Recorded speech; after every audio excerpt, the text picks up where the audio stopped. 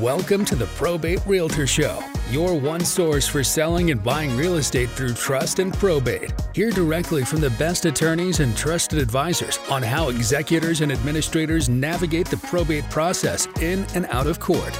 Being a personal representative or successor trustee can be a daunting task, and often beneficiaries don't have a clear plan. Let us help you make the right decision for your clients, your family, and your legacy. And now, here's your host, the probate realtor himself, Matias Baker Mazzucci. Welcome, everybody, to another exciting episode of our show. Today, we are talking to attorney Noelle Minto. Noelle, welcome to the show. Thanks for having me. I'm glad to be here. Noelle has founded her own firm, which now has 6 attorneys. It's NM Law. She specializes in business and estate planning. Noelle, let's delve right into it. One of the things that I think it's very often misunderstood is the process of business succession, because businesses can be complex. So when somebody comes to you, when a business owner comes to you and they have, what are the steps that you take essentially to understand what should be done for, to plan for their business when in their absence? Yeah, I mean, I always say begin with the end in mind, right? So it's never too early to start having a conversation about your exit. I can't tell you the number of clients I have that are in their 70s and 80s who have been trying to transition out for more than a decade. Wow. And they don't want to leave their employees high and dry. They don't want to leave value or money on the table for their heirs and loved ones. So, there's a lot that can be done. And, I always, you have to sort of make a decision whether your business is suitable for an outside sale to a third party, or if it's possible to really count on sort of legacy where it's going to be inside to either key employees, even considering something like an ESOP, which is an employee, stock option plan where the employees have the equity and they have the drive to make it work. Or is it going to be a family succession? And if it is, you better have that kiddo or niece or nephew in that business, committing to that business way before you ever want to transition out. So that's just a little bit about what we need to be thinking about, before a transition can take place. Now, it seems like in the well, at least, I mean, me as an Italian, the family succession seems like what people are always striving for. It's like, my kids will take over my business. And then obviously things don't necessarily plan out that way. But in that event, so let's say that somebody comes to you with a business and they say, look, I want it to stay within the family. When you're doing the estate planning, so the business is part of, some of this, they could be, LLCs or corporations. What are the steps that somebody has to take to make sure that the succession, I mean, from a legal standpoint, like if you have, multiple signers on accounts and things like that, how do you sort of gather everything and say, okay, these are the things we need to do to make sure that there's continuity within your family? Right. So if we're focusing just on family succession, I think we need to segregate in our minds business management and business ownership. Okay. Because they don't always have to be together. Right. And every business is so different in terms of how it operates and its functionality that you may be able to have the majority or all of the shares or membership units in the case of an LLC continue on, to other family members, either when you retire or when you pass away, with management being a piece of that. Or not at all. So, an example is oftentimes what we'll do is we'll put shares, we'll put non-voting shares in an irrevocable trust for the benefit of children, right? So that's the ownership piece. And we can do that well before there's any death or any retirement. So they're, maybe for estate tax planning reasons or other reasons, asset protection reasons, they're passing on to the next generation. But that does not mean that next generation controls, right? Because they're non-voting shares. Right. So they're just along for the ride. And then we continue to have consolidated ownership in key management people, whether it's generation 1, 2, or 3. So we can have, brother number 1 who's, got his MBA running the show with, other brother who's an artist and sister, who's a teacher, reaping the benefit of that on the distribution side. So that's one of the many, many ways we can sort of slice it and dice it. It's just people need to have they need to have it really clear in their mind who's going to be, minding the store, right? That makes total sense. That was actually one of the questions that I wanted to ask you. I'm glad that you actually touched upon that, because not all kids are created equal. I have 4 kids, and now they're very small, so I don't know what's going to happen, as far as business succession is concerned. But you have, like you said, some people may be interested in handling the everyday management of the company. They may be really interested in doing that. While some other ones, like you said, an artist, a teacher. So you can distinguish that by, like everybody can take advantage of the income of the company in a certain amount, the net proceeds, shall we say, while those that are involved in the management can also have management compensation, right? That's something that somebody would structure in their plan. Right. But, I guess 20 years of experience in doing this, and our firm also does a fair amount of trust litigation. I will, share a word to the wise, which is I often hear, rumblings, either during the planning or after the fact. And then, God forbid, we're retained to litigate this matter, right, between siblings. There is a lot of resentment that can exist when you've got somebody, bearing all of the weight on their shoulders, and then siblings are, off in Vegas for the weekend, enjoying this leisurely lifestyle because they're not, grinding to keep the business functioning. Right. So I really, we've got to make it equitable, right, at the next generation down, because a lot of times what I hear from the children who are inheriting the business, right, and maybe other people inherit, let's say, homes or brokerage accounts or things that are, very easily liquidated and don't have to be earned or maintained. And they say, well, God, if I had my, the option to have $5 million cash or $5 million business that I have to keep running to take, any sort of cash flow from, I would have rather have had that brokerage money. Right. Right. And so we've got to address that. Right. We've got to make sure that it's fair. We can't have all of them owning the business, right, equally. But then maybe we already build into the succession plan on the business side that they're going to get $1 million a year of, compensation or perquisites, right? Things that are in recognition of all that additional effort.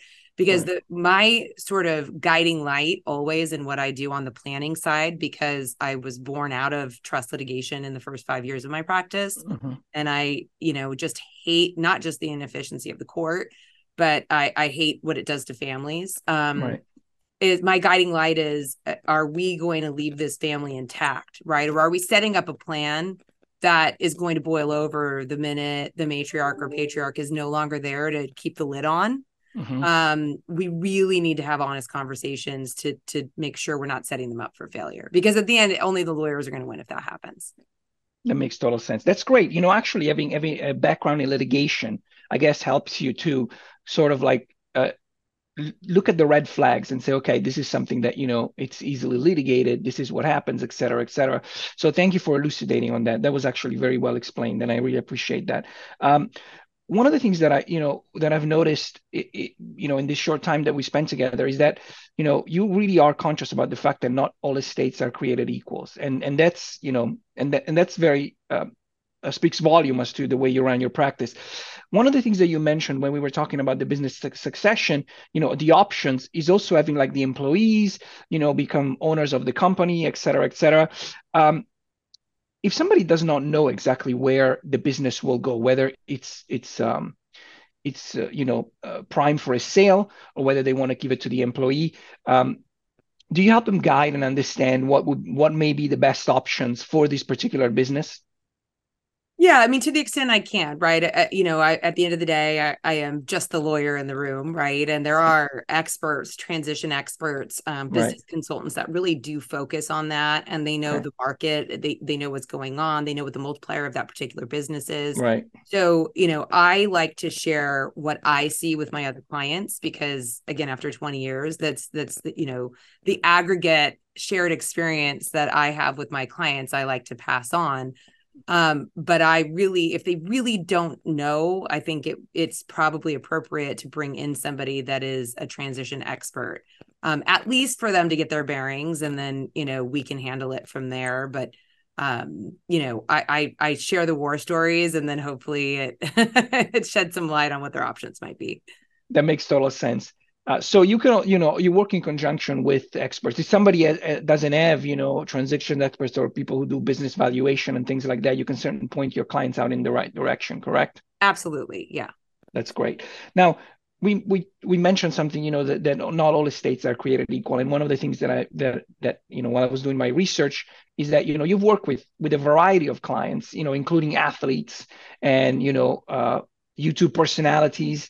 So how are things different, when somebody has, let's say not that you're unusual, residuals and things like that, or people as work have receiving royalties for certain things. How do you incorporate that, in an estate plan? To the best, you can, because things are so much more dynamic, I'd say, right? If you're second generation of a manufacturing business, it's things are kind of plugging along. You might have a new large client, that makes the estate slightly larger, or a bad year makes it slightly smaller. But in the case of like an NFL player, if you, for example, win the Super Bowl and get all sorts of endorsements, like your estate could quadruple overnight, right? Right. So we can only plan for what we think is sort of reasonably likely. And so beyond catching them, right? Because with travel schedules and everything else, it's always very difficult. So one word is make sure you have a third party authorization for the business manager or whomever, so you can keep things moving forward, is one lesson I've learned. But the other important lesson is, you've got to look at things, I'd say at a minimum every 2 years, with people who are in sports or entertainment. Because sometimes I'm shocked at, oh God, you got this endorsement and now, things have changed, or you've moved to a different state, right? In the case of sports teams, they might get traded and all of a sudden they're in a state that has state estate tax or inheritance tax. So new analysis, every couple of years is probably best practice. That makes total sense. Another one of the things that I wanted to talk to you about is that, you do a lot of community involvement, and I had, as I was reading your bio, you had mentioned about, charitable remainder trust, et cetera, et cetera. So how do you help people that, a lot of people want to do good, but they may not necessarily know exactly how to go about it, both from a tax efficiency standpoint and also from the fact of giving back to the community. So when somebody that is coming to you with an estate plan is thinking, I really want to leave a big chunk of my estate to charity, et cetera, et cetera. How do you go about, sort of like setting that up for them so that it's beneficial during their lifetime as well? And if they want to take an active involvement into where the money is going, how can you help with that? So sort of the two sides of that is some clients come in with a very firm idea of where they want to leave their money, right? Okay. And other people are really benevolent, but they don't have, a pet charity that they're closely tied to. So when it's the latter, I review grant applications every year for a community foundation. Okay. And it is just the number of how many wonderful, small, very tiny issue focused charities there are is astounding to me. I mean, it's really actually quite a heartening experience for me to say, oh, there are good people out in the world doing good work, because with what we see in the news, sometimes it's easy to forget that. And so, I do like to highlight how impactful a gift could be from a client of mine in these organizations that have lean and mean overhead. They're not the popular, glitzy charities that everybody has in their organization. They get a lot of attention. They don't have the big galas, but God, every penny that they give is going to be transformational to a particular community or a particular problem. So I'm always glad to sort of connect them to maybe these unique organizations if they don't already have a good idea of where they want to earmark it. And then, charitable remainder trusts. Now, again, it fluctuates based on tax code and sort of, the formulas that we apply. And that ebbs and flows always, but charitable remainder trusts are my absolute favorite thing to do because it's so symbiotic, right? The clients get such a huge benefit immediately on the initial tax write-off, and then this sort of long-standing benefit to the family. which also, provides just, such a large gift to these charitable organizations. There's also charitable lead trusts. And how I always like to start is we usually involve CPAs, our client CPAs, relatively early, or sometimes they have a financial advisor that's advising them on this. And I like to just do illustrations. I'm a numbers person, so I put it on a spreadsheet. And I know it's exciting to me when I go, oh my gosh, look, this is the net benefit to you. You're going to get, a $1.6 million write-off this year to offset whatever gain you have. And then at the end of the day, your family's going to get all this money back, so I just like to speak through the numbers. If that makes sense. I sound a little dorky when I say that, but it's motivating to me. So. No, it makes total sense. It makes total sense. And ultimately, that's what it comes down to. I mean, people are interested in seeing, where is the money going, et cetera, et cetera. Another question that I wanted to ask, and I'm going to put you a little bit on the spot with this question, because I know the obvious answer. So because you have a background in litigation, in order to preserve family harmony in estate planning, the answer that I often get is communication. Apart from communication, so that's the question that it's a little bit, what else can somebody do to make sure that family harmony is preserved through the estate planning process? Okay. So, I think acknowledging the demons, or shortcomings of your children and calling them out in the document itself. And not to say, oh, this person's selfish, right? But I just mean, if they have a drug addiction, then we need drug testing language in the document, right? If we know they have a gambling issue, if we know that they have an issue with, suing, right? I had a case where the sister had sued on 3 family members' estates. Hello. Oh, wow. It's like we could see the writing on the wall, right? And so I like to speak through evidence, or what can be evidence, right? And so you build your file to combat any potential challenges. And you can only do that through communication, by the way, because the client needs to say, hey, here's what's going on. I have to have complete honesty so that I know what the issues are, because I cannot read my client's mind. And they know best if they're being honest. And then I can say, you need to go to the doctor. You need to get a letter that says X. You need to put it in the file, and it needs to be as close to the signing date as possible, so that we have a fortified file here. Because if you die in 27 years, I can't go back and get a medical opinion on what happened 27 years ago. Were they in their right mind?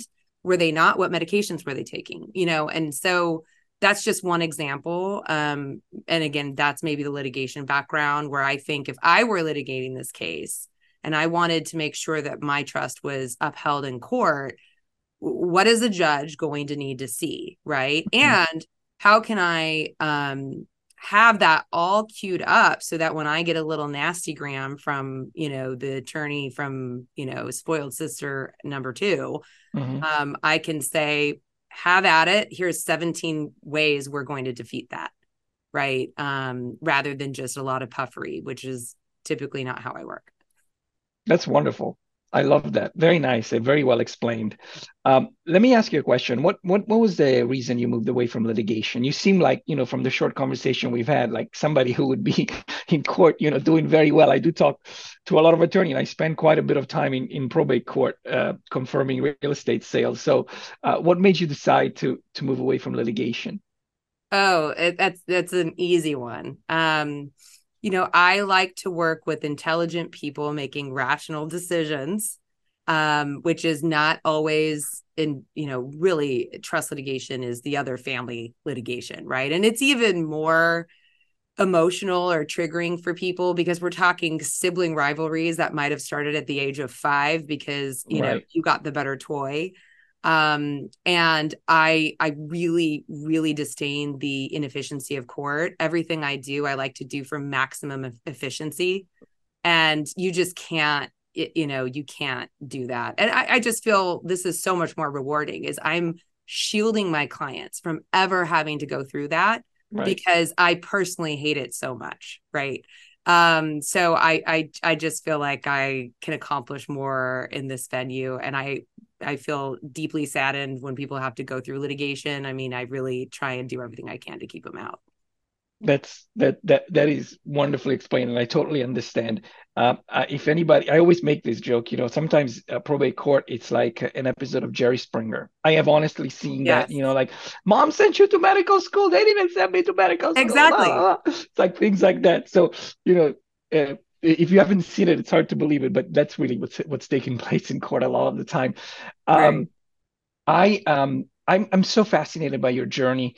Let's talk about where did you grow up? Actually, well, I was born, if you want to go way back, my dad was studying for the bar exam at UCLA. I was born at UCLA student housing. Wow. And so basically born and raised in LA, and then moved to Orange County after college. I went to school on the East Coast, and have been back here more or less, although I referenced to you that I did have a stint in Italy and That's right. lived in Europe for several years on and off. But in the US, California is my home. That's wonderful. And you speak Italian, which is something that I definitely want to highlight, and Spanish and French, which is Yes. wonderful. Yes. French is I need to take a trip. It's quite a bit rusty, but I use my Italian with my kids a little bit. So it's not totally gone by the wayside. That's great. That's great. I'm in the same boat when it comes to French. It's the only language that I actually studied in school, and it's the language that I speak the least. Spanish, it's very easy to exercise every day. I talk Spanish, so that one just keeps getting better. Um, Let me ask you about the decision you made to become an attorney. When did you know that you wanted to be an attorney? I know you just revealed to us that your dad was an attorney. He's an attorney. So, what happened? Yeah, it was a little bit of a roundabout way because I have an undergrad degree in international affairs, and Okay. I was studying to be a diplomat. And I sort of looked at, what is the most likely or well-used degree of diplomats? And over 30% of diplomats have law degrees, right? Hmm. Rather than a specific master's or PhD. And so I said, okay, Right. I'll do that because that's good sort of general analysis and so on.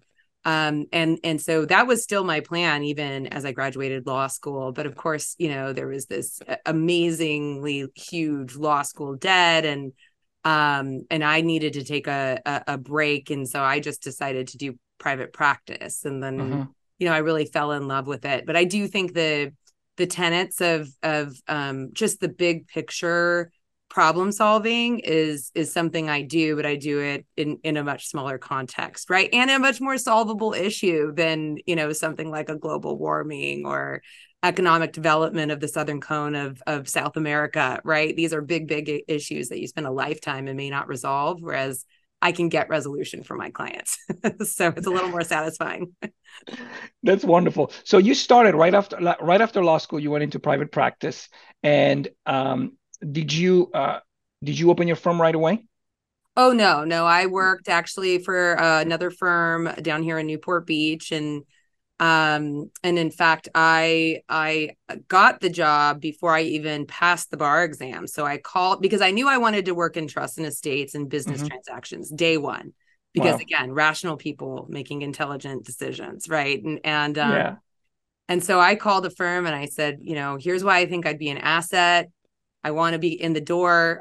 We'll negotiate later when I get my bar results. But right now, this is where I want to be, and this is what I want to do. And they said, we're not really hiring for that position, but we like your tenacity. So come on in. And that's how I got my first job.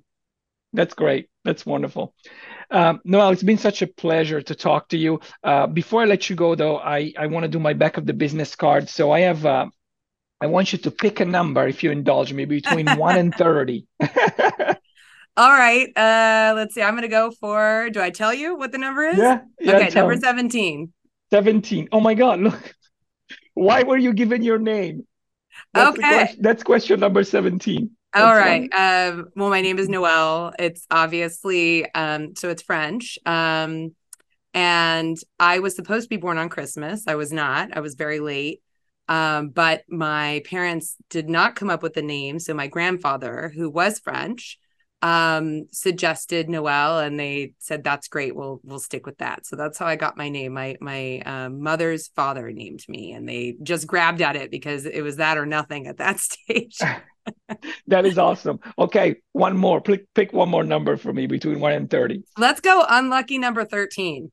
13, okay. Has reading a book ever changed your life?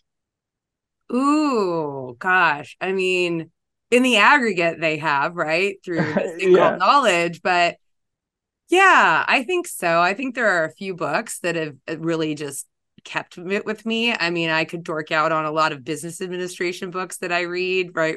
Being the, the managing partner here. But on a more personal level, I would say I really liked Catcher in the Rye. I mean, there are so many that I really feel like were transformational. I read them at the right time, right? Where they meant something to me in my youth. So yes, a lot of them. That's great. That's wonderful. And what is the title that stands out? Nonfiction. Catcher in the Rye for fiction. I'll take that. I love that book as well. Give me a nonfiction title that stands out to you when you think about it. Well, okay. Again, I really feel like I need to get a life when I say this, but I think from a business administration perspective, Traction was really useful for me. Nice. Adam Grant's Think Again, which is, just again, sort of looking at things with curiosity and understanding that, we're not these overly confident or, we don't have imposter syndrome, kind of being somewhere in the middle where you stay curious. And many, many more. I'll stop there. I love it. Okay, that's wonderful. That's really great. Now, one last thing before I let you go. Anybody that needs to get a hold of you that listens to this interview and is interested in hiring your firm, what is the best way to reach you? They're always free to email me. It's noelle@mintocounselors.com or call 949-253-0000. That's our Orange County office. Wonderful. Thank you so much. It's been such a pleasure to have you on the show. Grazie, Mattias. Prego, we didn't even talk a little Italian. Let's just sign off in Italian. Grazie a tutti. Ciao. Ciao. Thank you for listening to the Probate Realtor Show. Find more episodes and interact with us at probaterealtor.la. That's probaterealtor.la. Listen, ask questions, and get results. Don't forget to like and subscribe. The Probate Realtor Mattias Baker Mazzucci is a licensed real estate broker in California, DRE number 020547763. Any legal information provided is for informational purposes only and not for the purpose of providing legal advice. Contact an attorney to obtain advice with respect to any particular legal issue or problem. We make no guarantees as to the accuracy of any information. Thank you again for listening, and we'll see you in the next episode.